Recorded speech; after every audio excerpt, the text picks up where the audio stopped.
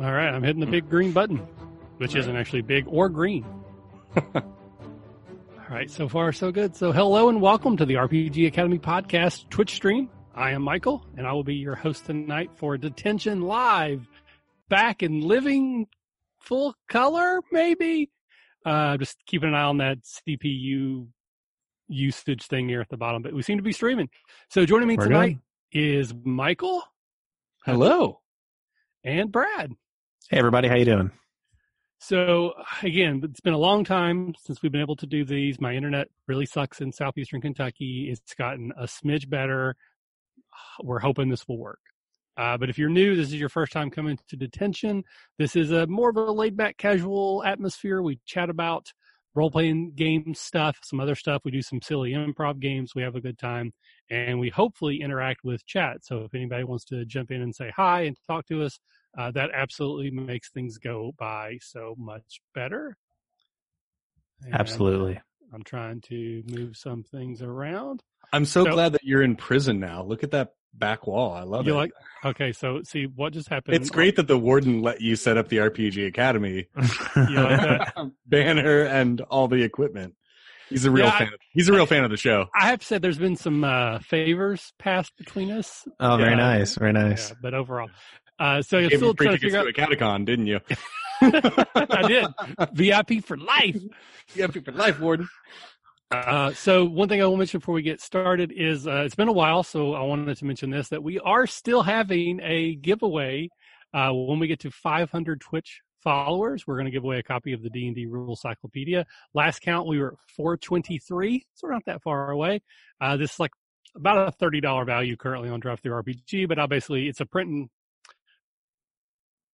copy. It's not a POD copy. That's what I'm looking for. So it's not an original. This is a print-on-demand copy through DriveThruRPG, but we're going to give that away to somebody if and when we get to 500 followers. So the first thing we usually like to do here is a What You're Drinking segment, but I'm honestly not sure about the legalities of that anymore. There's been some confusion, so we're not going to do that one anymore. Just assume that you're drinking water or pop of some sort. So we're actually going to start with introductions, I guess. So, Brad, tell everybody who you are and how they might know you, or where they could get a hold of you if they want to get to know you better after this. Hey, everybody. My name's Brad. I'm also at Force and Destiny. People can get to know me through Twitter or the fantastic Discord server that we have. You may know me from previous podcasts such as Dark Discovery or the variety of one-shots that we have run. Ghostbusters, Star Wars, and the everyone's favorite terrible RPG episode that we did. That was also a good one. Were you part of the Marvel one that we did? You were, right? I was not, though. I did laugh the entire time. I listened to it. Oh, okay, because I thought I had you both in that one. No, Nick. That was Nick. Vocal glitter. It was just Nick, really, in that episode. Sound wave. I think that was it the sound shield or something like that. I don't remember. But he had a normal speaking voice. That was his power. Was a typical speaking voice. Excellent. All right. And then Michael. Hello. You know me if you are friends with me. You can. We don't really know him. Yeah, it's a lie. No. You do. We've slept in the same bed together too many times. Asses to elbows, my friends. Asses to elbows. As is Gen Con or any other con. When I'm sleeping, I lose track, so I'm not. I don't know. I end up upside down. So I've been on a couple episodes. I'm on a lot of stuff in the background, doing show stuff and also helping support the RPG Academy through a catacon, which is the convention that we do once a year in Dayton, Ohio. Come to it. It's amazing. It's the best little con you'll ever go to. Yep. Kickstarter for that's going live later this month. Yeah, it'll be fun. I can't wait. It's my favorite convention that's not Gen Con because in Dayton. I think it's the best convention in Dayton that weekend. You're very specific. I mean, I want someone to come at me and try to, like, there's probably some other little tiny convention we know nothing about. I'm not going to tell you my Twitter because I don't want you messaging me because I don't want to get on Twitter. But I'm on the RPG Academy Discord, and that's really where you should be anyways. So That's true. Michael does hate Twitter.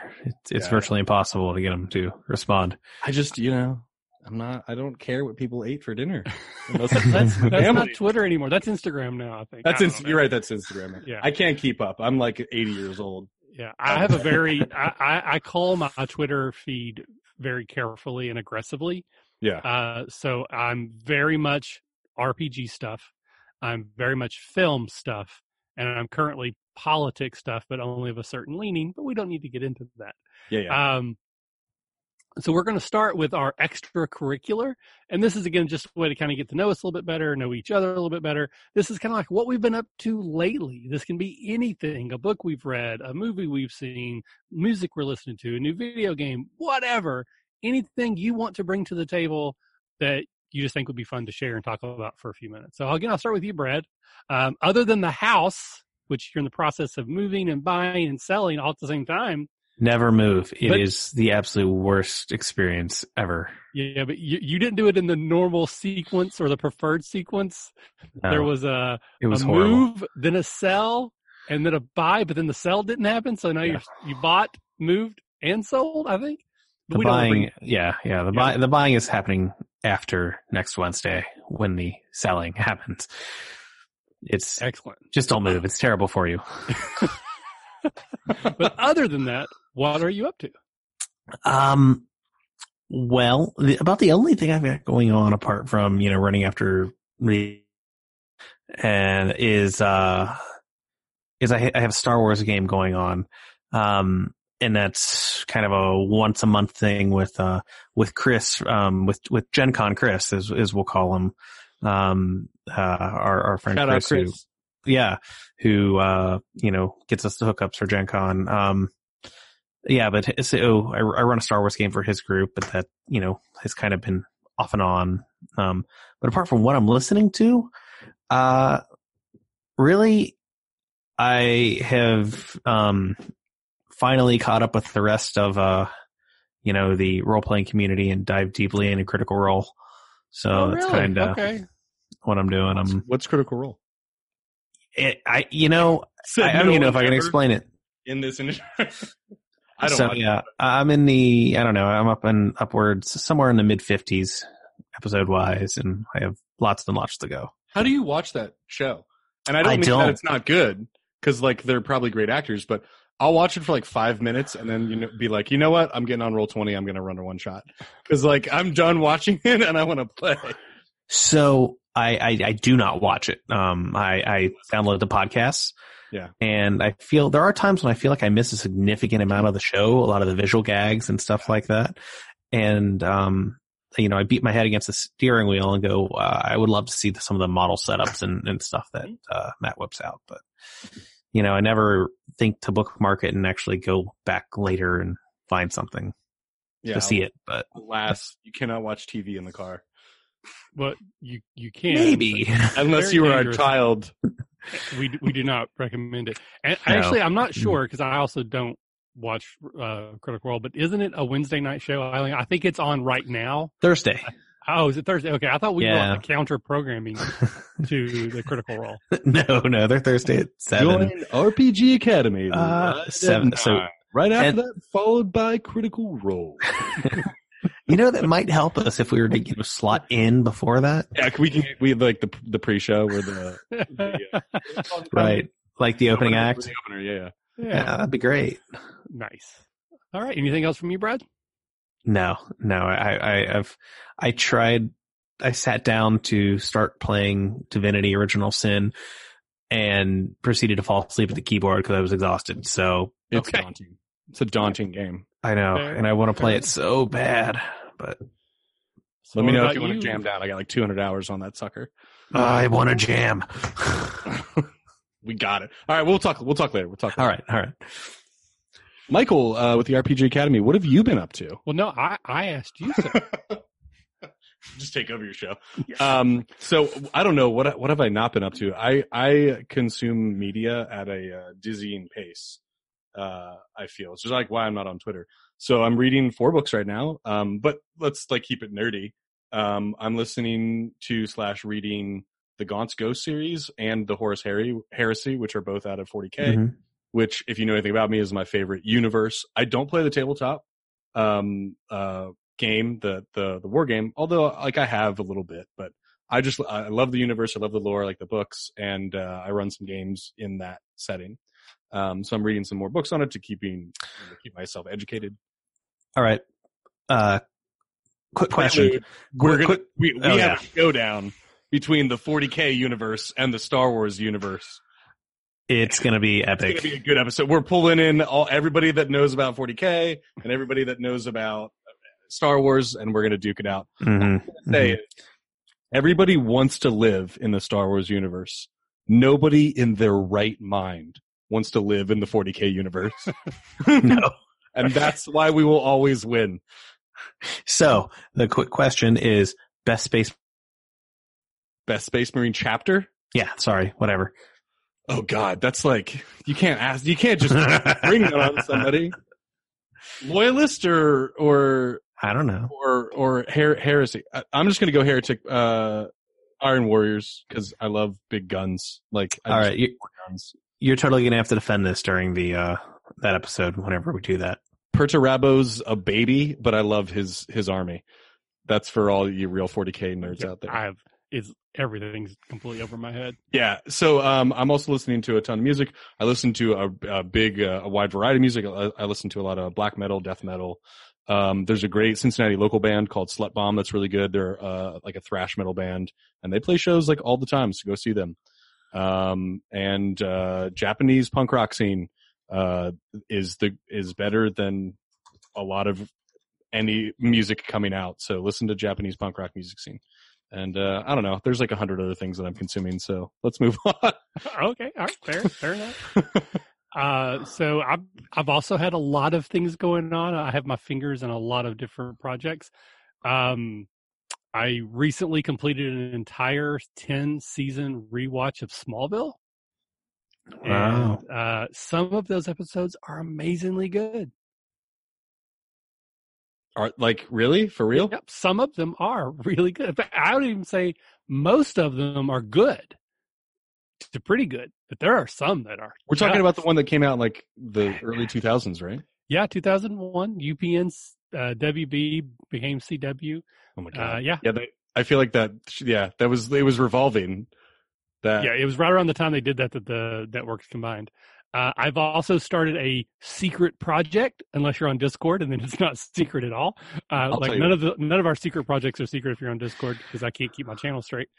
And so I'm in the process of recording. It's not directly roleplay game related. It's very, very, very, very lightly adjacent, so it has nothing to do with RPG Academy stuff. But I'm having a lot of fun with it, and I think we have 7 episodes done. And once I get to 13 episodes done, that's when I'm going to start announcing it. Originally, I had set my goal at 21, but I think at the pace we're going, 13 would be enough of a cushion for at least the season 1 of it. So that's the goal, to get to 13, and then I'll start promoting it. And then like 6 people can care instead of the 4 people that do now. Yeah, you got to come out with a whole season in this day and age. You're competing with Netflix and Hulu. Come on. Yeah, exactly. If they're going to release like 20, Shonen Jump episodes, you got to be able to compete with that. Go ahead. Finish, and I'm circle back around. I was going to say, so has anybody started watching the newly released Clone Wars yet? Because I have not yet. I've never watched any of the Clone not Wars. Stop talking about it. I'm sorry? Go ahead. You go. 2 of my friends will not stop talking about it, and I have to beat them up to not really. Okay. All right. So have you seen it? No, I have not seen the new ones yet. You look very excited. Yeah, see, I've seen none of them. I've never watched an episode of Clone Wars. I like Star Wars quite a lot. Just for some reason, that just never interested me. Well, they're better than all of the movies, because all of the movies that aren't 4, 5, and 6 are bad. So you should watch them. It's a pretty good series. I mean, like anything, it has. Clone Wars is amazing. Not the movies. Yes. Yeah, the movie not so great. I'm just prepping you for like the litany of jokes that are coming in the 40K Star Wars. Look, I like the Star Wars universe. That's all I'm going to say about that.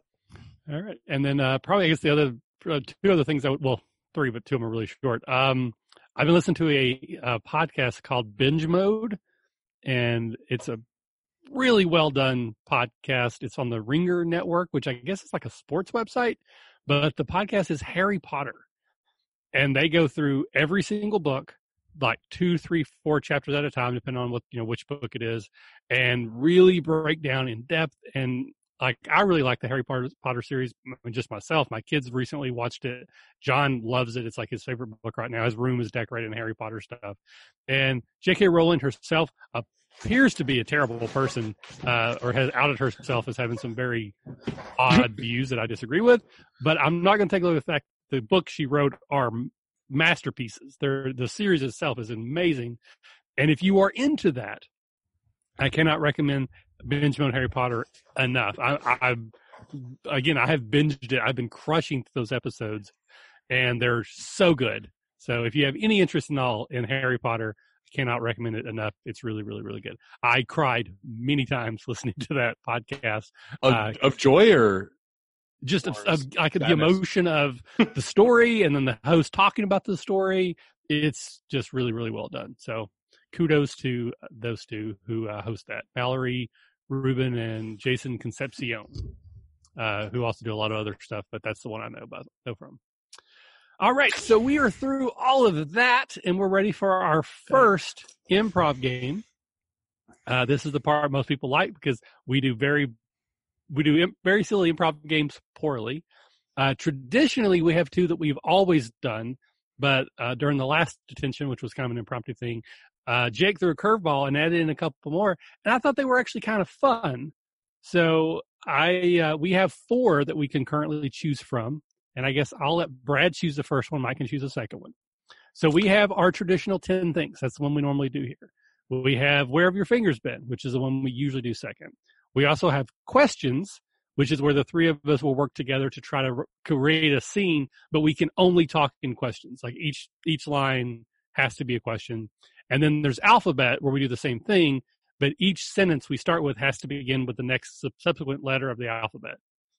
So, Brad, of those 4, which would you like to do first? I'm intrigued by this alphabet thing. Okay. So, Spoiler. so basically, you're going to start the scene, and Michael and I we'll rotate. So it'd be Brad, then Michael, then me. And so you're going to start with A, Michael will have B, I'll have C, and whatever we say, it has to start with that letter. We can go anywhere, but it has to start with that. Does that make sense? Or any sentence, or it has to be a question? No. Those are questions different than alphabet. Alphabet is just the first letter of your statement.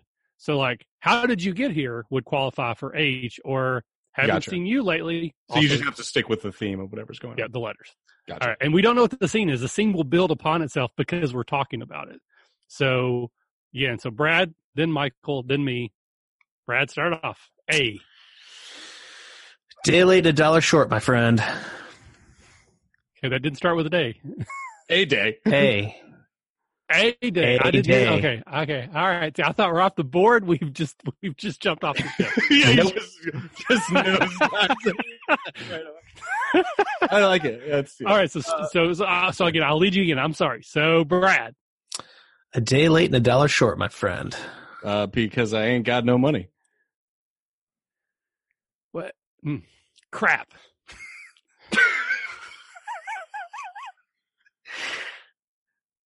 Dude, you're totally blowing Dang, we're off to a great start.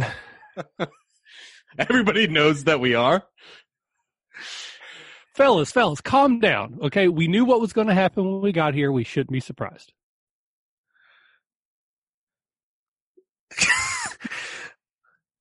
Damn, that's an I. Never mind. How long is this going to take? Is my next one. So your placeholder. That's what I'm doing next. Yeah.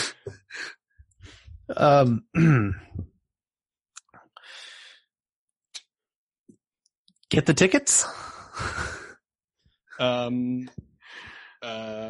hourly or weekly? Like how the tickets? I got the tickets. They're right here. Just in time. 2, the door is opening. Mm-hmm.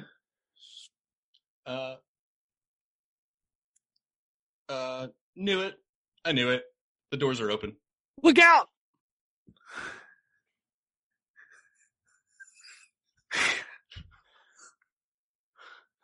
There's a hole in my boat. What? So you did mess it up this time. It's a terrible, terrible thing. It's an old like joke book back from grade school. It was, I don't know, like knock knock jokes or whatever. And, it just triggers whenever someone says look out, it always makes me follow up with that. I got nothing. So yeah, I totally screwed that up. Sorry guys. No, that was the whole point. We had fun while we're doing. I'm just glad I didn't get to end because I was going to sing the Rick rolls.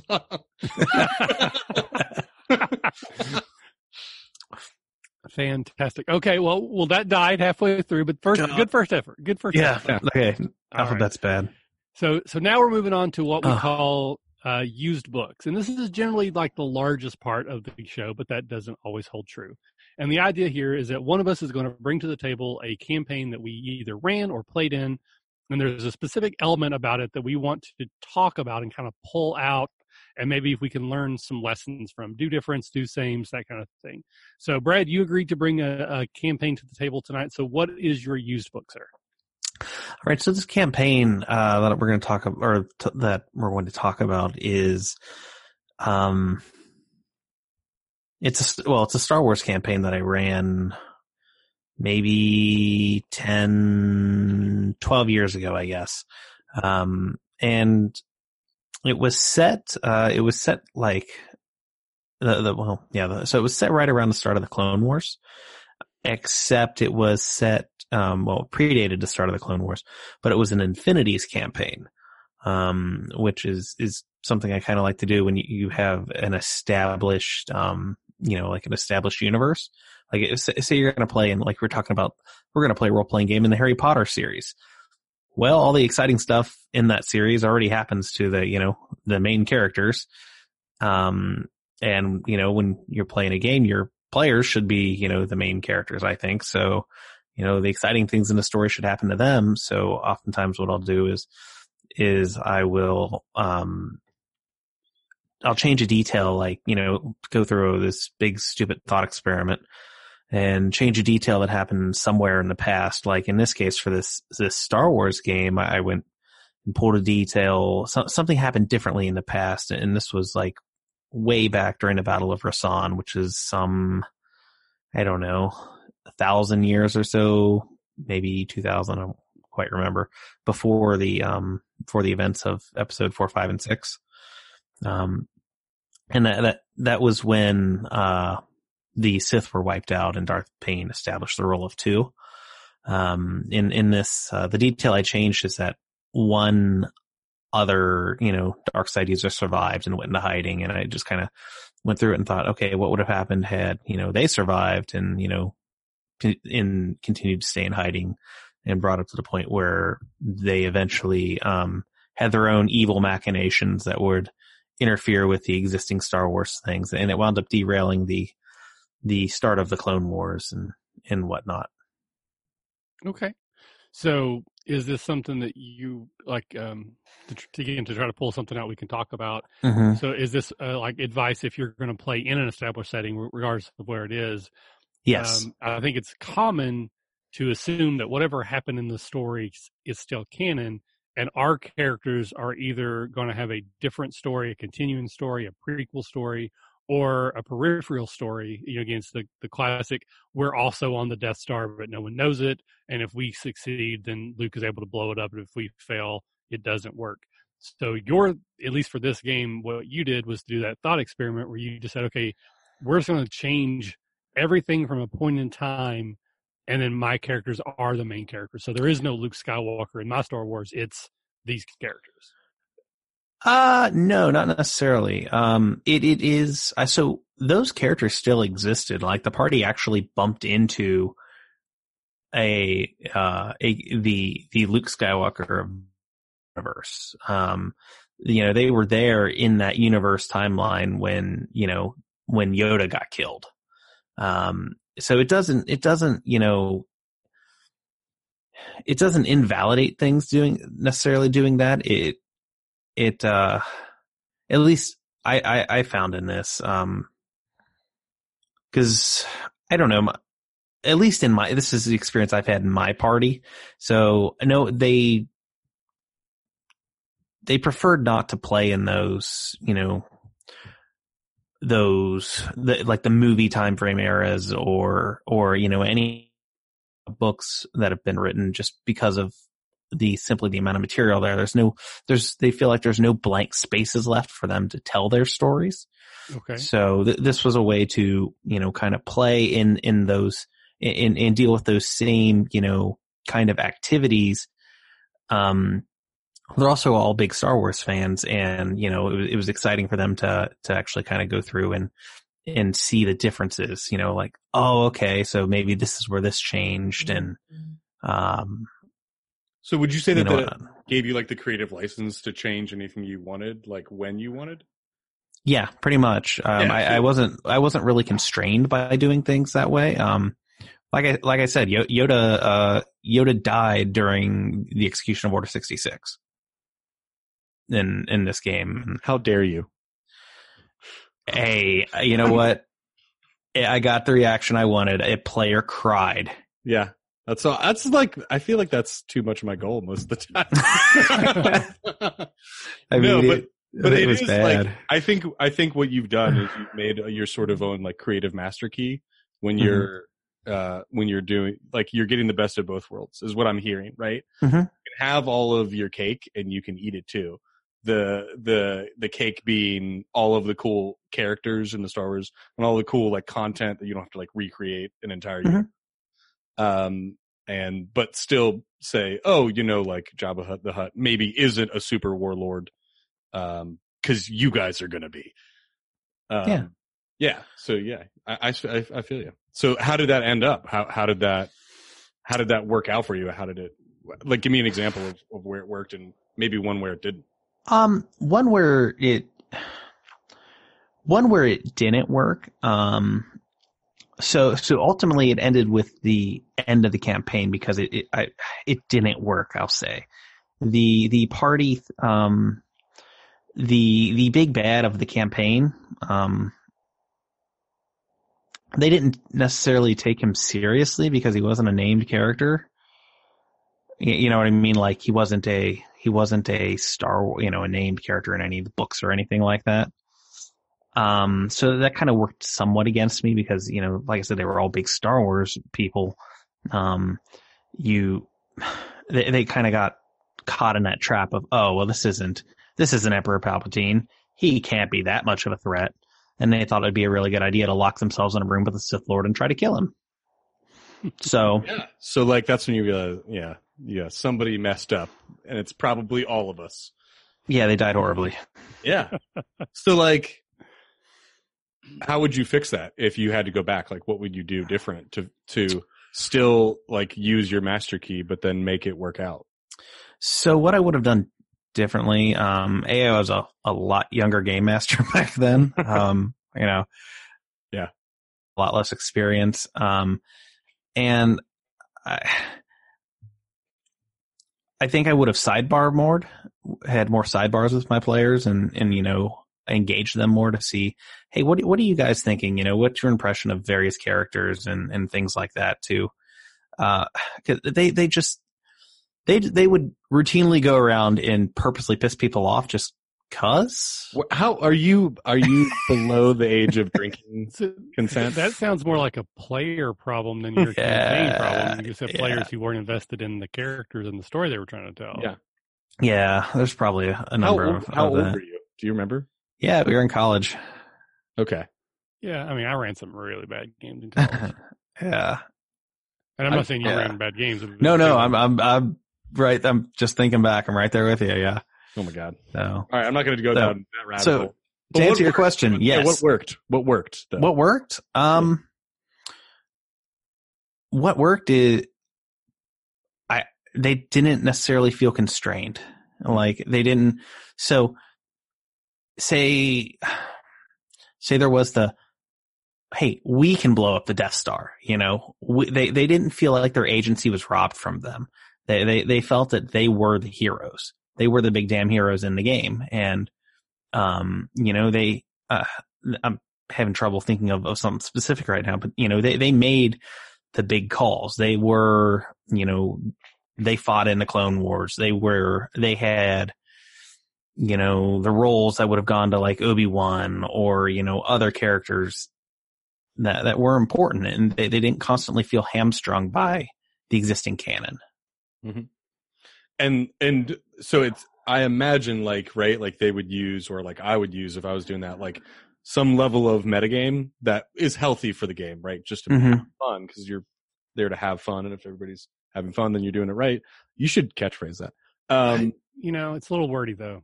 It doesn't fit well on a banner. It's a little wordy, but if you had a prison wall behind you, you could probably put it on there. So there's like some healthy amount of metagame that goes on. Was that okay? Where you're like, oh, we know that there's going to be this war on Yavin at this time, so we like should go, or like things are going to be tense. Like, did they use that or did they not? Did they say like metagame a little bit, like healthy metagame? I think there was a fair amount of metagaming on it. It towards the end evolved into, more beer and pretzels. And, I kind of lost the players, I think, at some point, just like beer and pretzels game is got a space in my heart. Yeah. Oh no, I'm not shooting it down. For that, yeah. And for people that don't know that colloquialism that we just use amongst our own group, beer and pretzels game is where everybody's there to just, have fun, and we're going to sling some spells and shoot some laser beams, and we're going to eat some pretzels and beer up and drink some adult beverages. Yeah, it definitely got to that point, I think, and and it was so long ago, I don't remember where that was. It may have been, well, okay, I can pinpoint it. It was a player issue. And we've discussed these players. Is it the players I know? Yes, the players you know. Yeah, okay. That explains so. Right, there were some player issues, particularly the reason they decided to lock themselves in the room with said Sith Lord was because the one brother was not there, so the younger brother convinced the group to take control of the ship and fly to there to go kill the big bad. So little Daryl needs big Daryl around. Got it. It was a penis measuring contest when one person wasn't even in the room. Yeah. Yeah. And it's kind of at that point, it's like, all right, I'm done with this. And, it was a good fitting end for the time. So this does make me wonder, and you might be able to help me with this, because I played in a campaign with some of those players. Mm-hmm. And that campaign also died on a night that I wasn't there.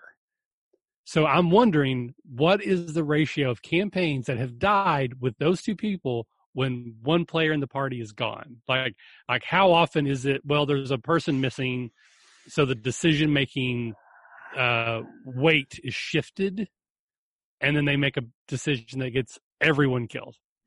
How often does that happen? I don't know. I would be, if you have some time to think about it. I mean, I'm sure it won't be exact, but is that happening more than? We need metrics. Because it's happened twice that I know of. Uh huh. I don't know how many came, and that may be standard. I don't know, but I don't know that the majority of the games get well. The last two that I've run with those players have gone to completion. But previous to that, I don't think the games necessarily went far enough. Yeah, to get to that. The vast majority of the games I ran just stopped at some. I mean, we get maybe 10, 80%. Yeah. Although I feel like I'm at in my old age of being 30 now. I feel like I flipped it. Like, I feel like I would say 70%, maybe 80% of games that I'm in, even if I'm just in them, succeed to at least some point. But that's because I knew who I'm playing with. I'm playing. You've been able to curtail your gaming group to that point, and Yeah, I've gotten around to some bad groups and then some good people out of those groups and developed a nice little community, which you guys are a part of, and basically everybody in the RPG Academy. So I just mostly run one shots now. So it's like, all right, we got a beginning, we got a middle, we got an end. Check out. Oh my God. Yeah. That's so sad to me. I feel so bad. I mean, I love running campaigns, but I'm having a ton of fun running these one shots. Are you? Yeah. I mean, one shots are fun, but they're sort of like, I can't say what they're like. They're like hors d'oeuvres. Yeah, let's go with that. Yep. Yeah. I'm hungry for more. So just this conversation has reminded me of a story from when I was in college. I'll share it quickly. So I played in college too, played a lot. Brandon, who again, I've mentioned many, many times on the show, was my roommate his freshman year. I'm 1 year older than him. So we played my room. I ran to the people on the floor. We had a group of 4 or 5 people. And I felt like the game was getting a little stale. Like I wanted to do something different. And one of my players, who's a real weirdo, loving weirdo, made friends with a different weirdo. And he convinced me that this other weirdo would be exactly what our group needs. So in comes Zarathustra. Not sure to this day if that was actually his name or if that's just what he self-identified as because he wanted that. He was the kind of person that would think the name Zarathustra was cool. So he shows up. His character's 50% made, and he's filling out a few extra things. And I start laying the groundwork for the game. And I notice he's not paying attention because he's filling out his character sheet. I'm like, Z, just hold on. You can finish that. I want to get through this part, get everybody started, and then we can wrap your character up. He goes, it's fine. I can absolutely listen to you while I write. I don't know, Z. So I say, okay. I'm also, 20 years old. I'm not nearly as confident as a person or as a GM. So I got pushback. I let it slide. I go through a 15-minute opening monologue, which I should not have done anyways because it's a bad thing to do. And then I wrap it up, and without missing a beat, he looks up and goes, I'm sorry, what did you say?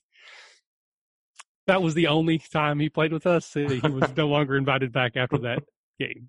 Yeah, what a great player he was to not listen to your 15-minute monologue. Yeah, but yeah.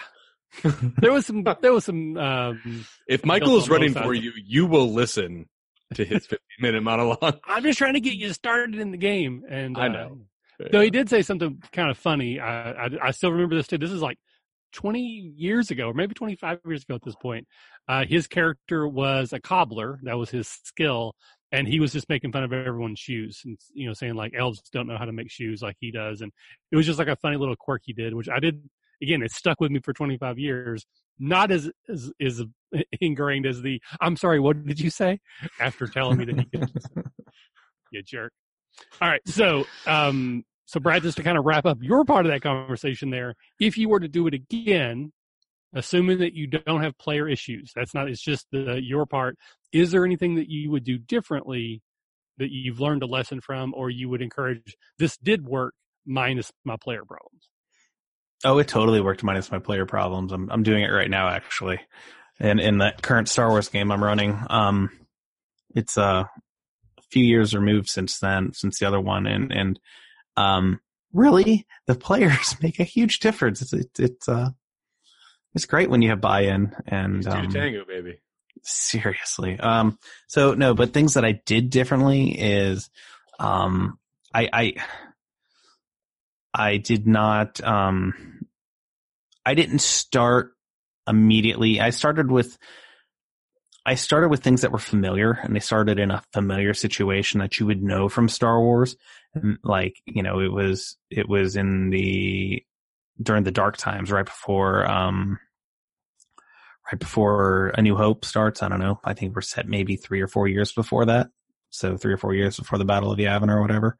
And, so I started it off very normally, and then, kind of slowly introduced the changes to the players, and instead of hitting them with everything right up front and, of how different it was. I mean, I still built the world and whatnot. And, this is how, these are the things you're seeing, but I didn't call out the changes. I just kind of matter of factly just, put them in there and, didn't go too heavy with it at the beginning part. And, the players have have really bought into it. And, so I don't know if that's a, hey, we're all older type thing, and Definitely helps. or probably just part of it. better players.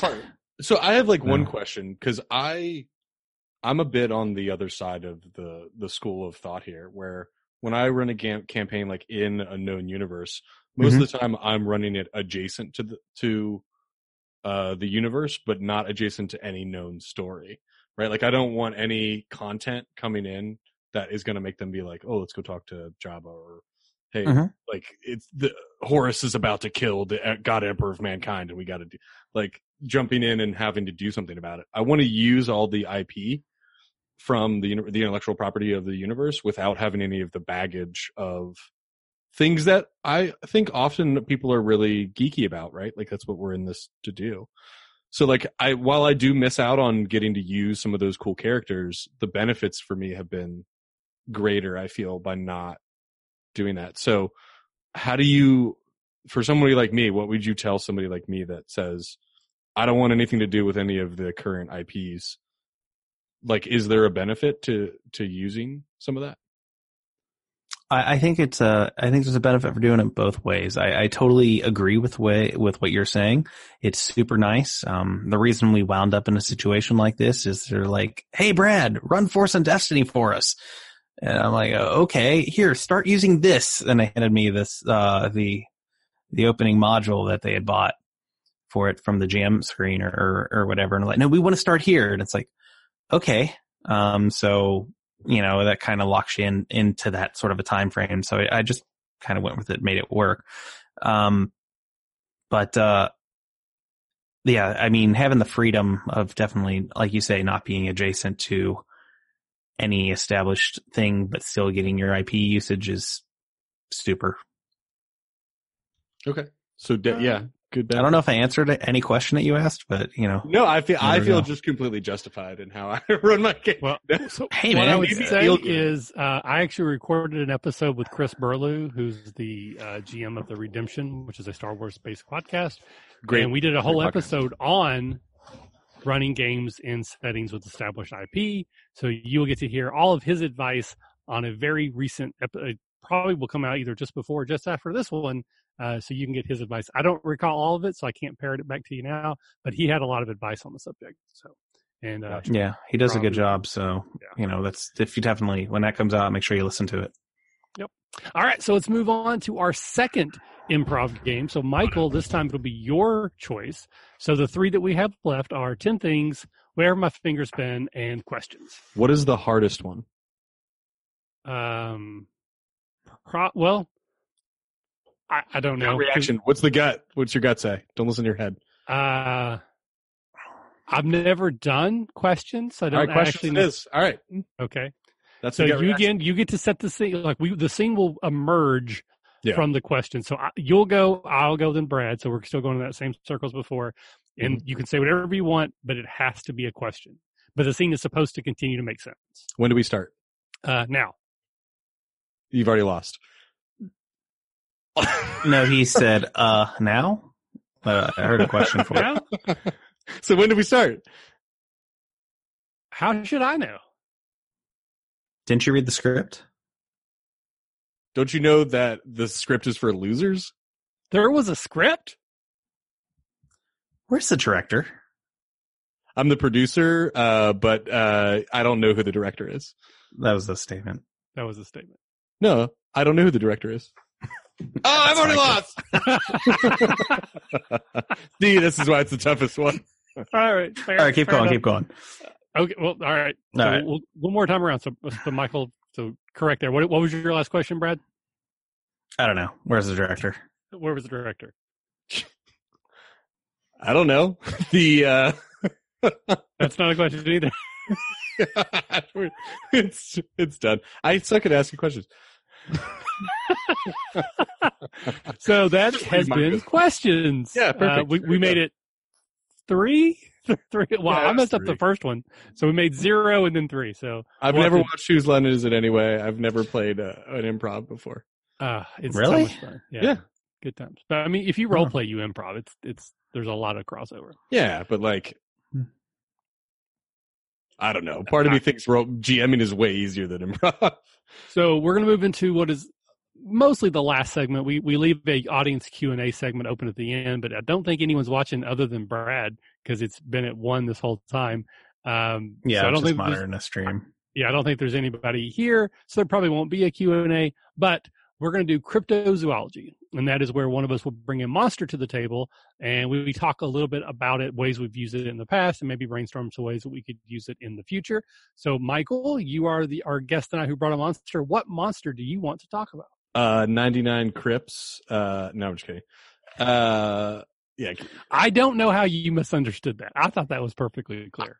Look, it's not. The character of this evening, the monster of this evening is the Lich. The famous Lich.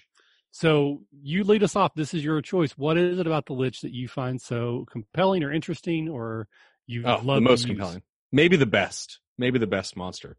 So the great thing about the Lich is how completely versatile it is in any campaign, in any situation.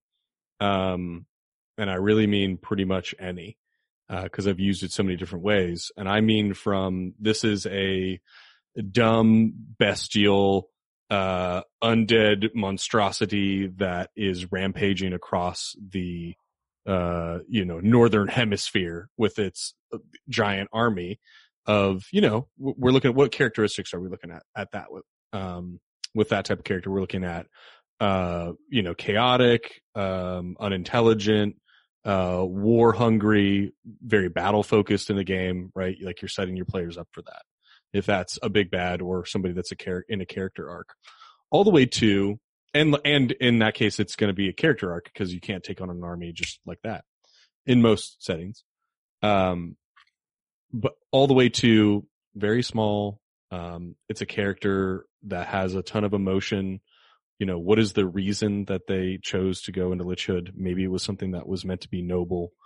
And they're new to Lichdom and they maybe don't even like it. And, they're a character that's just meant to be role played with.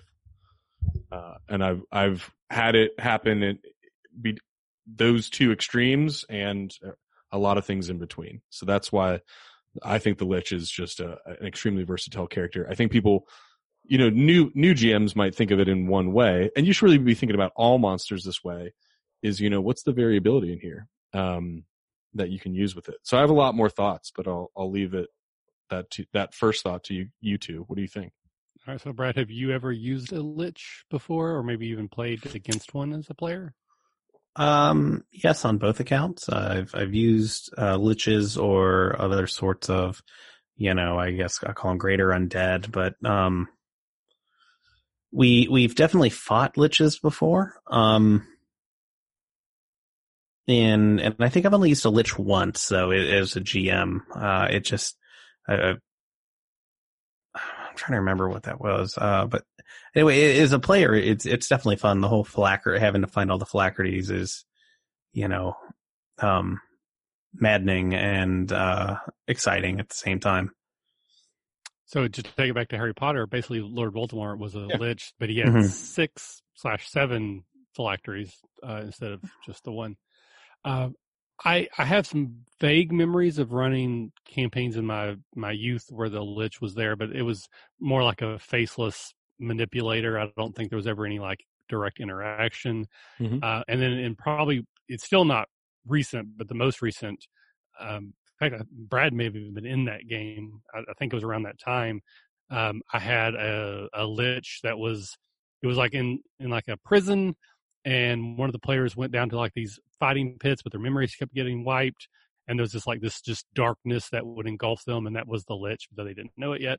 So I've never used them to the point where they did anything that couldn't have been substituted in for any other monster. Like I've never really gotten to use them to their fullest. I would like to. I think it's a classic D&D story of find the Lich's phylactery, destroy it, making that happen. So I think it's a good campaign type of arc. I just have never experienced it on either side. Yeah. So, sorry. So I played a campaign. It was like one of the early campaigns, and the GM used the Lich in an interesting way. He was called the character was called the Backwards Walker. So he started off as an incredibly old man who aged in reverse, basically kind of Benjamin Button style. But in each interaction we had with him, I think we fought him 3 or 4 times across that campaign, and each time we fought him, he got, more powerful as we leveled up and sort of things. And, we were destroying his phylacteries, I guess, along the way. And, during those fights, so like each fight in itself was the phylactery. This wasn't something we had to go and find. So it was kind of the way he used it. It was an interesting twist on the concept. Mm-hmm. So I was looking through some of my old books, and I actually can't find my 2nd edition monster manual. But I pulled out the 4th edition one, and I know a lot of people have some strong opinions on 4th edition, but I find their monster creation kind of interesting. So I looked at the Lich in 4th edition, and in 4th edition, Lich is a template that can be applied to basically any human wizard, but they give a couple examples. They give a level 14 elite controller, which is worth 2,000 experience points, and they give a 24 elite controller version, which is worth 12,000 experience points. Mm-hmm. None of that really matters, except in 4th edition, the way you run monsters is very different than you run in other editions or 5th edition. Like in 5th edition, they have spell slots and they have spells, and you have to run them like a spell caster along with any other things they have, and we'll get to that in a minute. But here they basically have like 3 things they do. 4th edition, very much simplified running monsters. I think it loses some of the nuance from running it in other ways, but I think it makes it easier to run.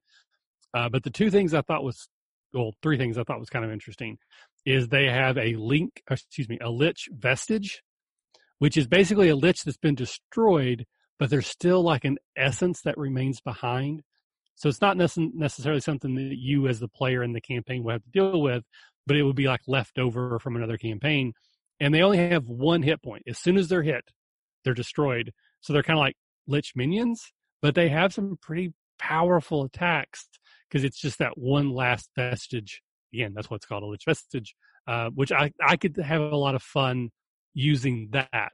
You're not the group that has to kill the Lich. That was done 1,000 years ago, but there's still this echo of the Lich there causing problems.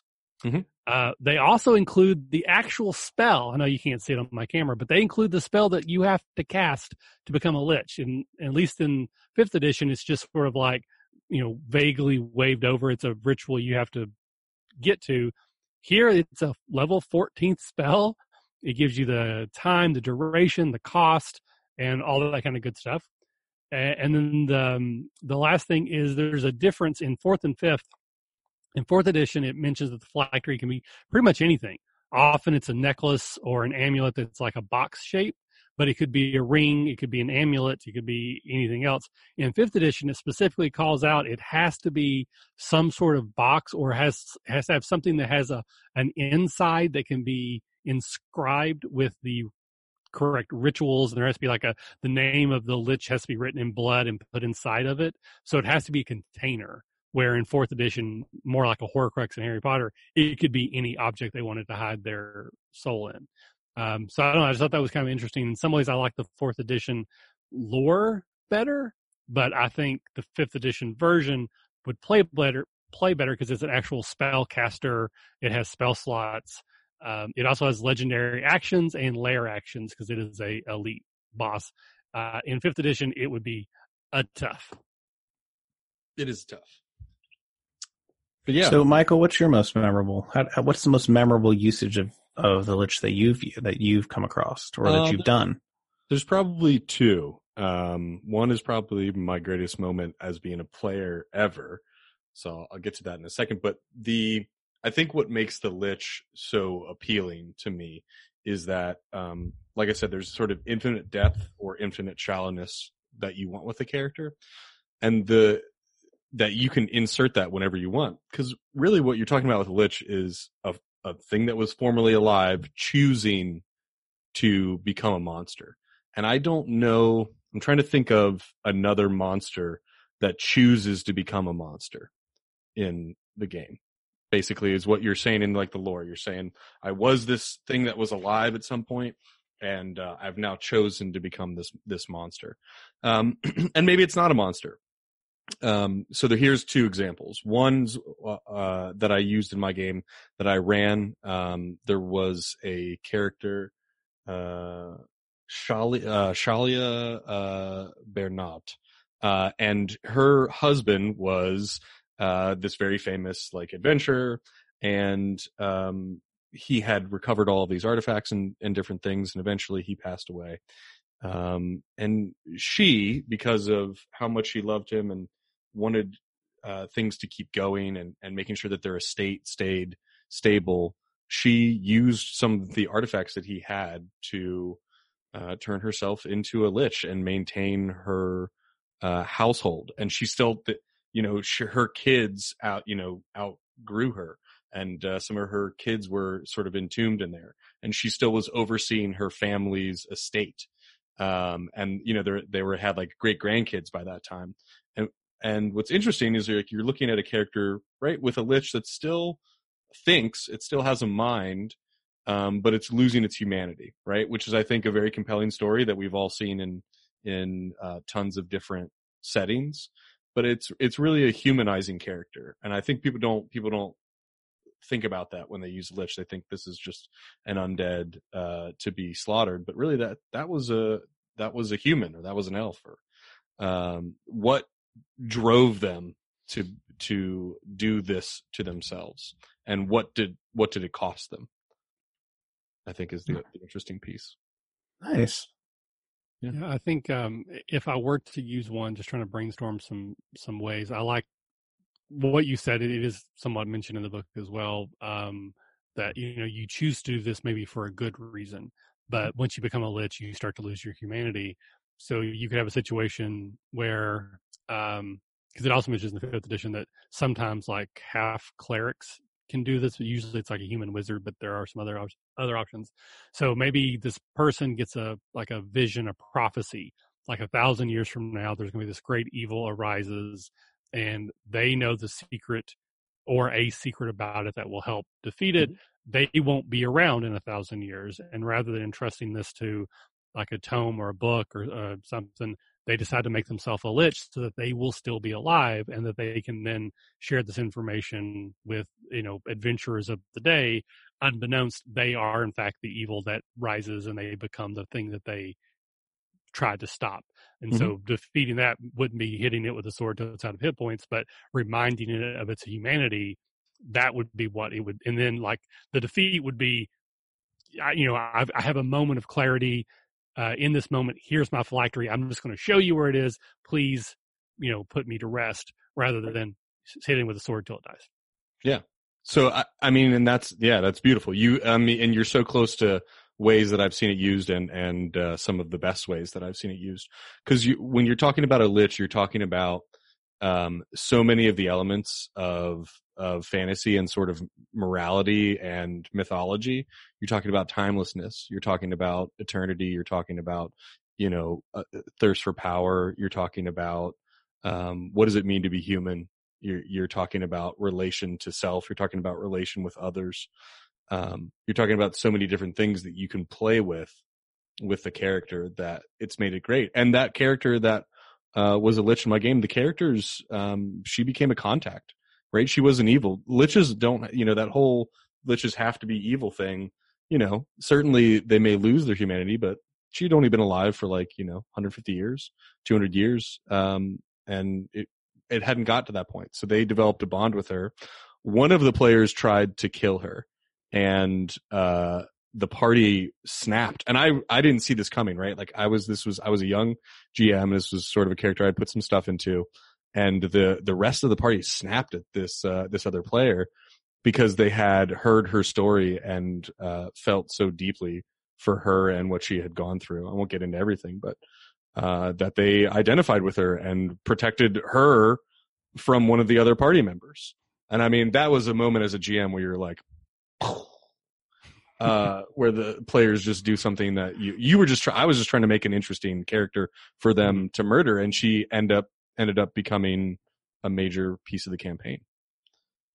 I think dragons usually fill the role of like your ancient schemers and manipulators. Mm-hmm. So the Lich can be not an evil version, but just an alternate version. Mm-hmm. You have dragons scheming against the Lich, and the Lich scheming against the dragon, and this could be going on for thousands and thousands of years, so that your entire life as a character is but a small, footnote in their larger plans, unless you find a way to change destiny, which is the bread and butter of a good adventurer. It is. And the only thing I'll say is that probably my best moment as a player ever was a great Lich that my good friend Sarah was running.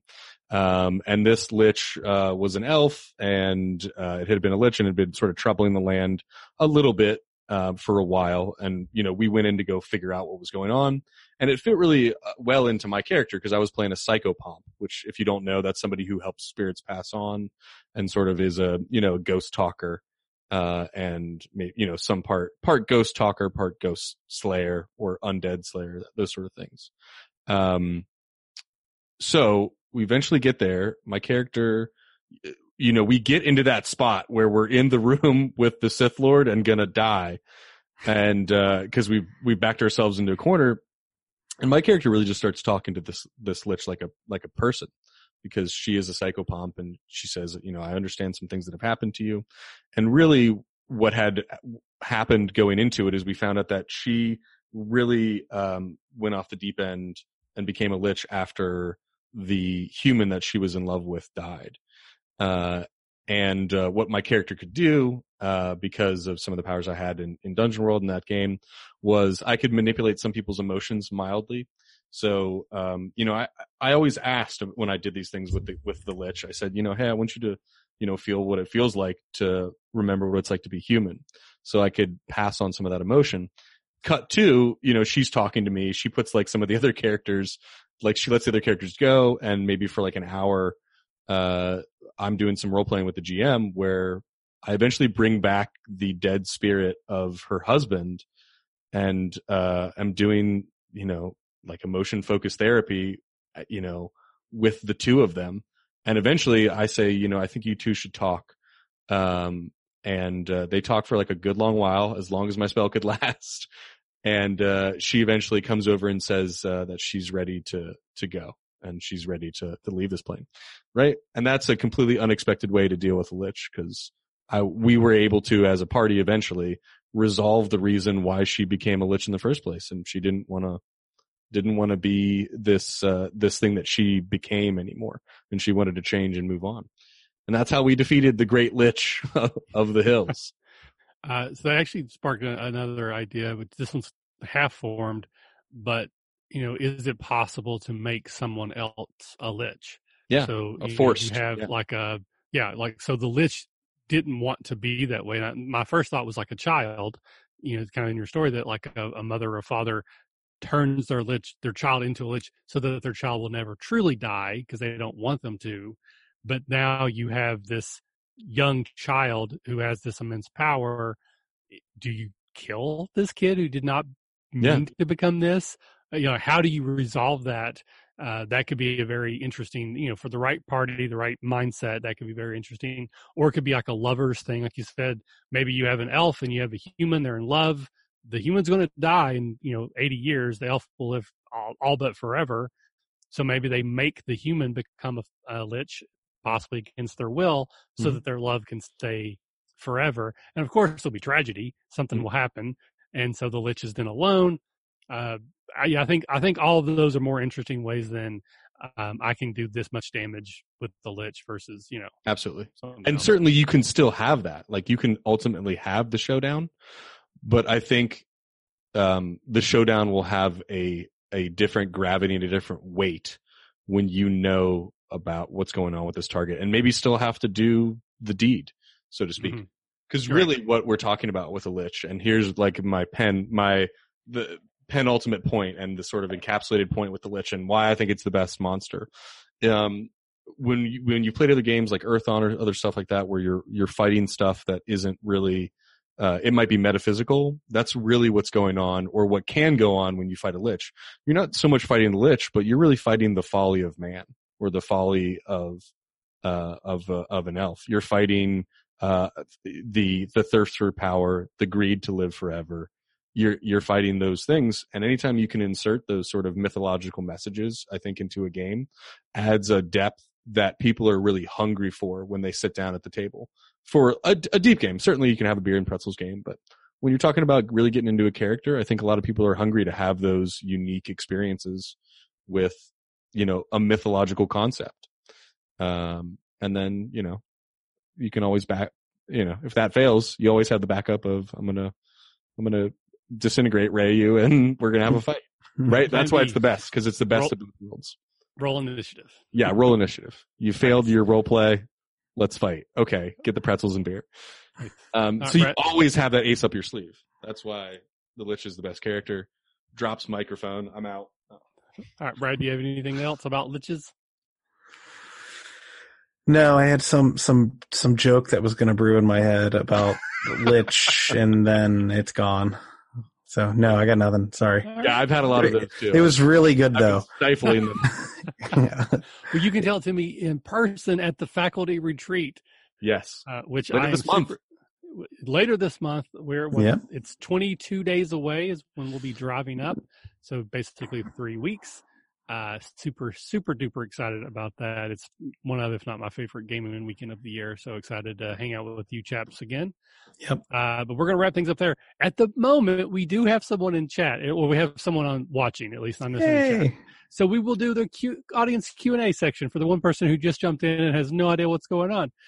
This is a part of the show where people can ask us questions. But while we're waiting to see if this person who maybe does not want to type into chat, totally cool if not, one last time around the table, tell people who we are and where they can get a hold of us or find more of our work if they're interested. So Michael, I'll start with you this time. Yeah, you can find all of my work under Michael Ross at the RPG Academy. You can find me on Twitter if you know my name, and you can find me at the RPG Academy doing the face rip content for Marvel, and hopefully some more content to come. Yep, very cool. And Brad? You can find me on Twitter at Force and Destiny. Most recently for the RPG Academy in the Dark Discovery series. You should definitely check it out. And our person's gone. Yep, they're gone. No questions. And a variety of other one-shots and other sorted things. Come join our Discord. Lots of fun. Hang out with us. Enjoy the beer and the pretzels. And, the banter. And the memes. Oh, the memes. The memes are good. Yes. I, of course, am Michael at the RPG Academy. Everything I do can be found there. I host this podcast. I've started doing regular Monday through Friday morning streams. I've been playing Final Fantasy, the original one on Nintendo, for 30, 45 minutes every morning. Hopefully to continue that. Once Final Fantasy is done, I'm either going to do Legend of Zelda or Metroid. Not sure yet which one. I'm super excited about the Catacon Kickstarter, which will go live the same day we're leaving for faculty retreat. Coincidentally, no, on purpose. So the 26th of this month, if you're coming to a Catacon, the easiest way and best way to support us is to check that out. But until next time, this has been Michael with Michael and Brad. We'll see you then. Bye-bye. And remember, if you're having fun. You're doing it right. You're doing it right. Nice. All righty. So we should be out. Good news is I think the stream held up. Brad roboted like twice, but I think that was his internet. It seems like Detentions can be a go again. All right, cool. Maybe, yeah. I'm a little disappointed we didn't have anybody watching because, usually we have 8 people on Detention. I mean, obviously it's been months since we've done one. Maybe that was part of the problem, but I'm a little surprised that we didn't have anybody. I wanted to see how it was, but the next one I do, I can send it out to some of my Discords and see if people join. Yeah. I don't know if you have another person in that's just pulls more people. I mean, usually the thing is it rotates. Usually the people who jump in are always different. No, I mean, that's basically the way the show goes. It's just mostly just chatting about stuff. And usually we get one or two topics that we dig into a little bit. And like, I think the Lich part was really, really good. Yeah. Used books was a failure. Sorry about that. That was not a good campaign. It wasn't as good. I don't think you didn't come with like a point you were trying to make. And then we kind of fiddled around trying to find one, but that's and frankly, I kind of forgot that was the point of making the point. It was. It's been a long time, so sorry. It's been a long time, yeah. So hopefully, though, so I mentioned this a while back, and I think I put on a couple people I've said specifically. I'm having surgery Monday. Nothing too crazy, so hopefully everything goes well. No, I know that I'm going to be like completely out of it for 2 days. Like I'll be in the hospital all day Monday night, probably most of all day Tuesday, if not all day Tuesday and that. I have no idea how long my recovery is going to be. It could be a few days. It could be like a month. So I don't know how much I'm going to be doing stuff after next Monday. I'm hoping it's like a week and I'm back, but I may be not doing as much or being around. So that's what would be going on. So talking about it, what surgery are you having? It's weight loss surgery. I'm having the gastric bypass. Oh, gotcha. Rock on. Yeah. So it's funny. I thought like if I wasn't working, I could just get into a process and lose weight on my own because I've done it so many times before. Failed miserably. But I went through the whole process for the surgery, and they put you on a diet, like a really restrictive diet, for the 2 weeks leading up to it. So I'm now 10 days into that diet. I've done it perfectly with no cheating. I've already lost 15 pounds. So if I were to just do the diet, I think I'd be okay. But the problem is I don't think it's every 2 weeks they're just gonna be like, we're going to push out your surgery for 2 weeks. So the plan is Monday for the surgery. I can't drive for 2 weeks, but I should be healthy enough to travel to the faculty retreat. So there is like an outside chance I won't be going if something happens with the surgery. That'll be weird. That would be weird, but I still want you to go. I'll still pay for the room. But I should be healthy enough to go. Mm-hmm. That shouldn't be a problem. But there's an outside chance. Like, you're going to do fine. I mean, it's a very common surgery these days, so it'll be okay. And the guy who's doing it, it's like he's literally like one of the grandfathers. He all but invented it. He's probably done more of them on the East Coast than he's anybody. Like, I've done this more times than I've. Never mind, I can't say that. Yeah, well, we're not live right now. We're not.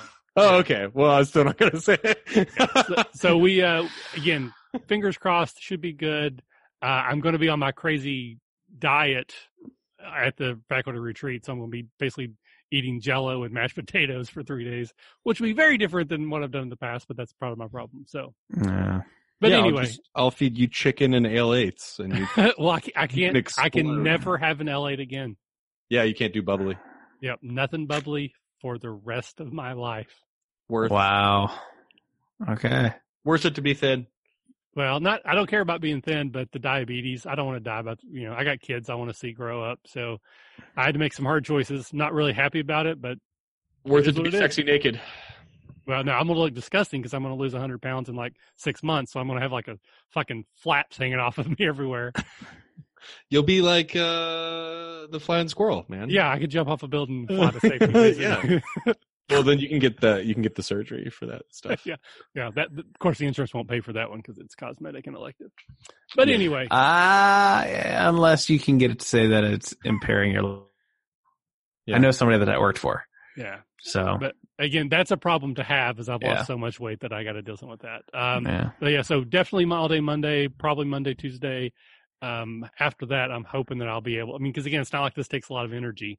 But if I'm feeling like shit, I may not want to do it. But just in case I'm not around for a while, that's probably what's going on. Okay. So, Brad, are you good Friday, or do we just want to reschedule, push it out? I should be good. I'll let you know tomorrow.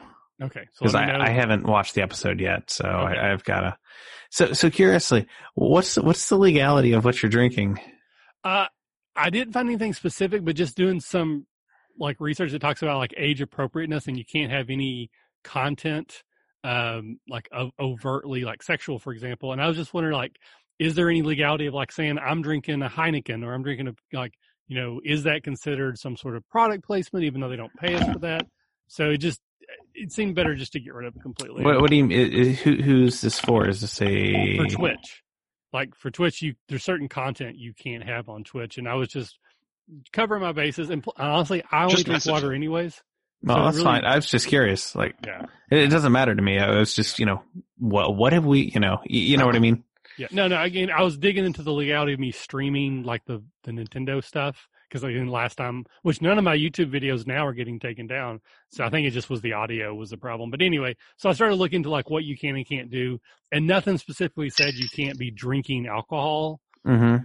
But it also talked about age appropriateness and like adult content. Like I know people that drink on stream.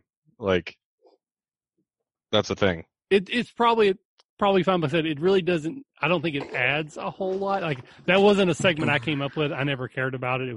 I think it was either Caleb's or Matt's because they were usually drinking like an adult beverage. Mm-hmm. So I'm always like, I got water.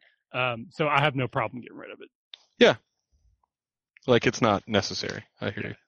Cool beans, Daddios. Well, thank you very much for joining me both. I really appreciate it. Hopefully, Brad, I'll see you Friday.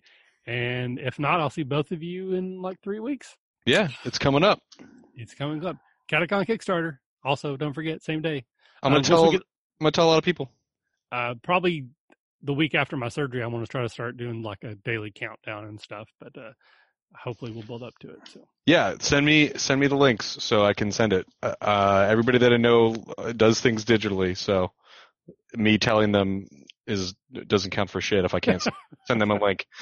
All right. So Michael, before you get off, is Johan coming to Gen Con this year? Yeah, he's coming. Okay. Do we account for him in the room? No. Okay. So he would be 8. All right. That's a lot. That's cool. Chris should be coming. Chris is fucking getting married. What? Fuck yeah. He's been dating this girl for like 3-4 months, and they got engaged. Okay. Yeah. So that would make 9, I believe, right? No. I think Chris was already in there. Yeah, Chris was already in. Hang on, let me open Twitter. Chris B was on the thing. Let us find this out. I'm pretty sure he was already in Gen Con 2020 room share. All right, the current room list is Brad K, Michael R, Rocky David, Chris B, Michael F, Jared, plus Johan will be 8. Okay. So that'll drop the price a little bit. That's cool. I'm going to do a fucking thing this year. I'm going to buy one of those things. A little bed thing. Because, like, literally it's the only bad thing about Gen Con for me, is not getting like, personal space when I sleep. Yeah. Hopefully, that's August. I'll have probably had some significant weight loss. I might be able to manage sleeping in the floor again. My back won't be, because my back actually is pretty good right now, but I'm hoping losing the weight and starting to exercise more will help. I don't mind a crash in the corner if I can. It will 100%. Dude, like just losing like 40 pounds would make your back feel insanely better. Yeah. I gotta imagine so much of the pressure is because of that. Unless they said, was there like damage now or like? The only thing was they're herniated, but those can heal themselves over time. Like I said, I've been pain free now for probably about a month and a half. Fuck yeah. Yeah. Fingers crossed, keep Rock it going. on.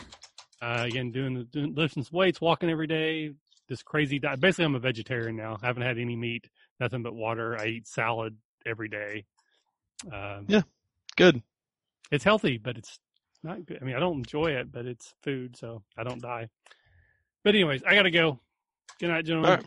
Night. Have a good one. Talk to y'all later. All right, later. Bye, guys.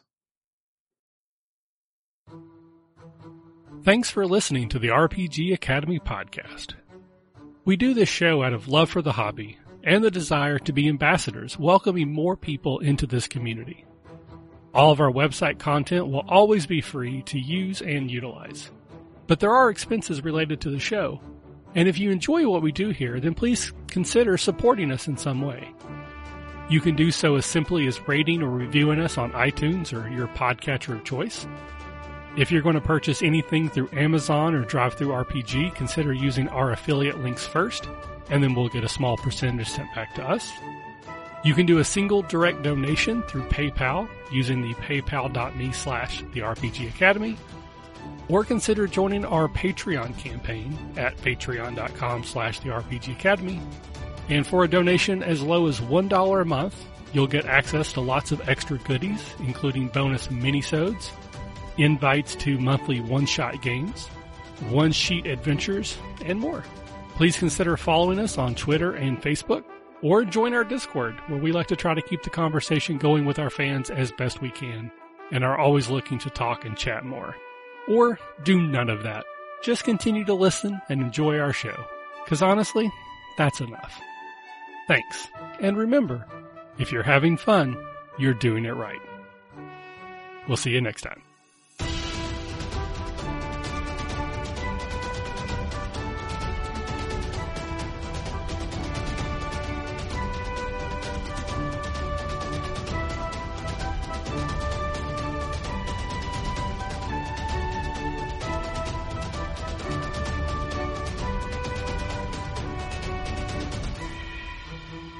The music used for our intro and outro is Fly a Kite by Spectacular Sound Productions, used under the Creative Commons Attribution Share-alike license.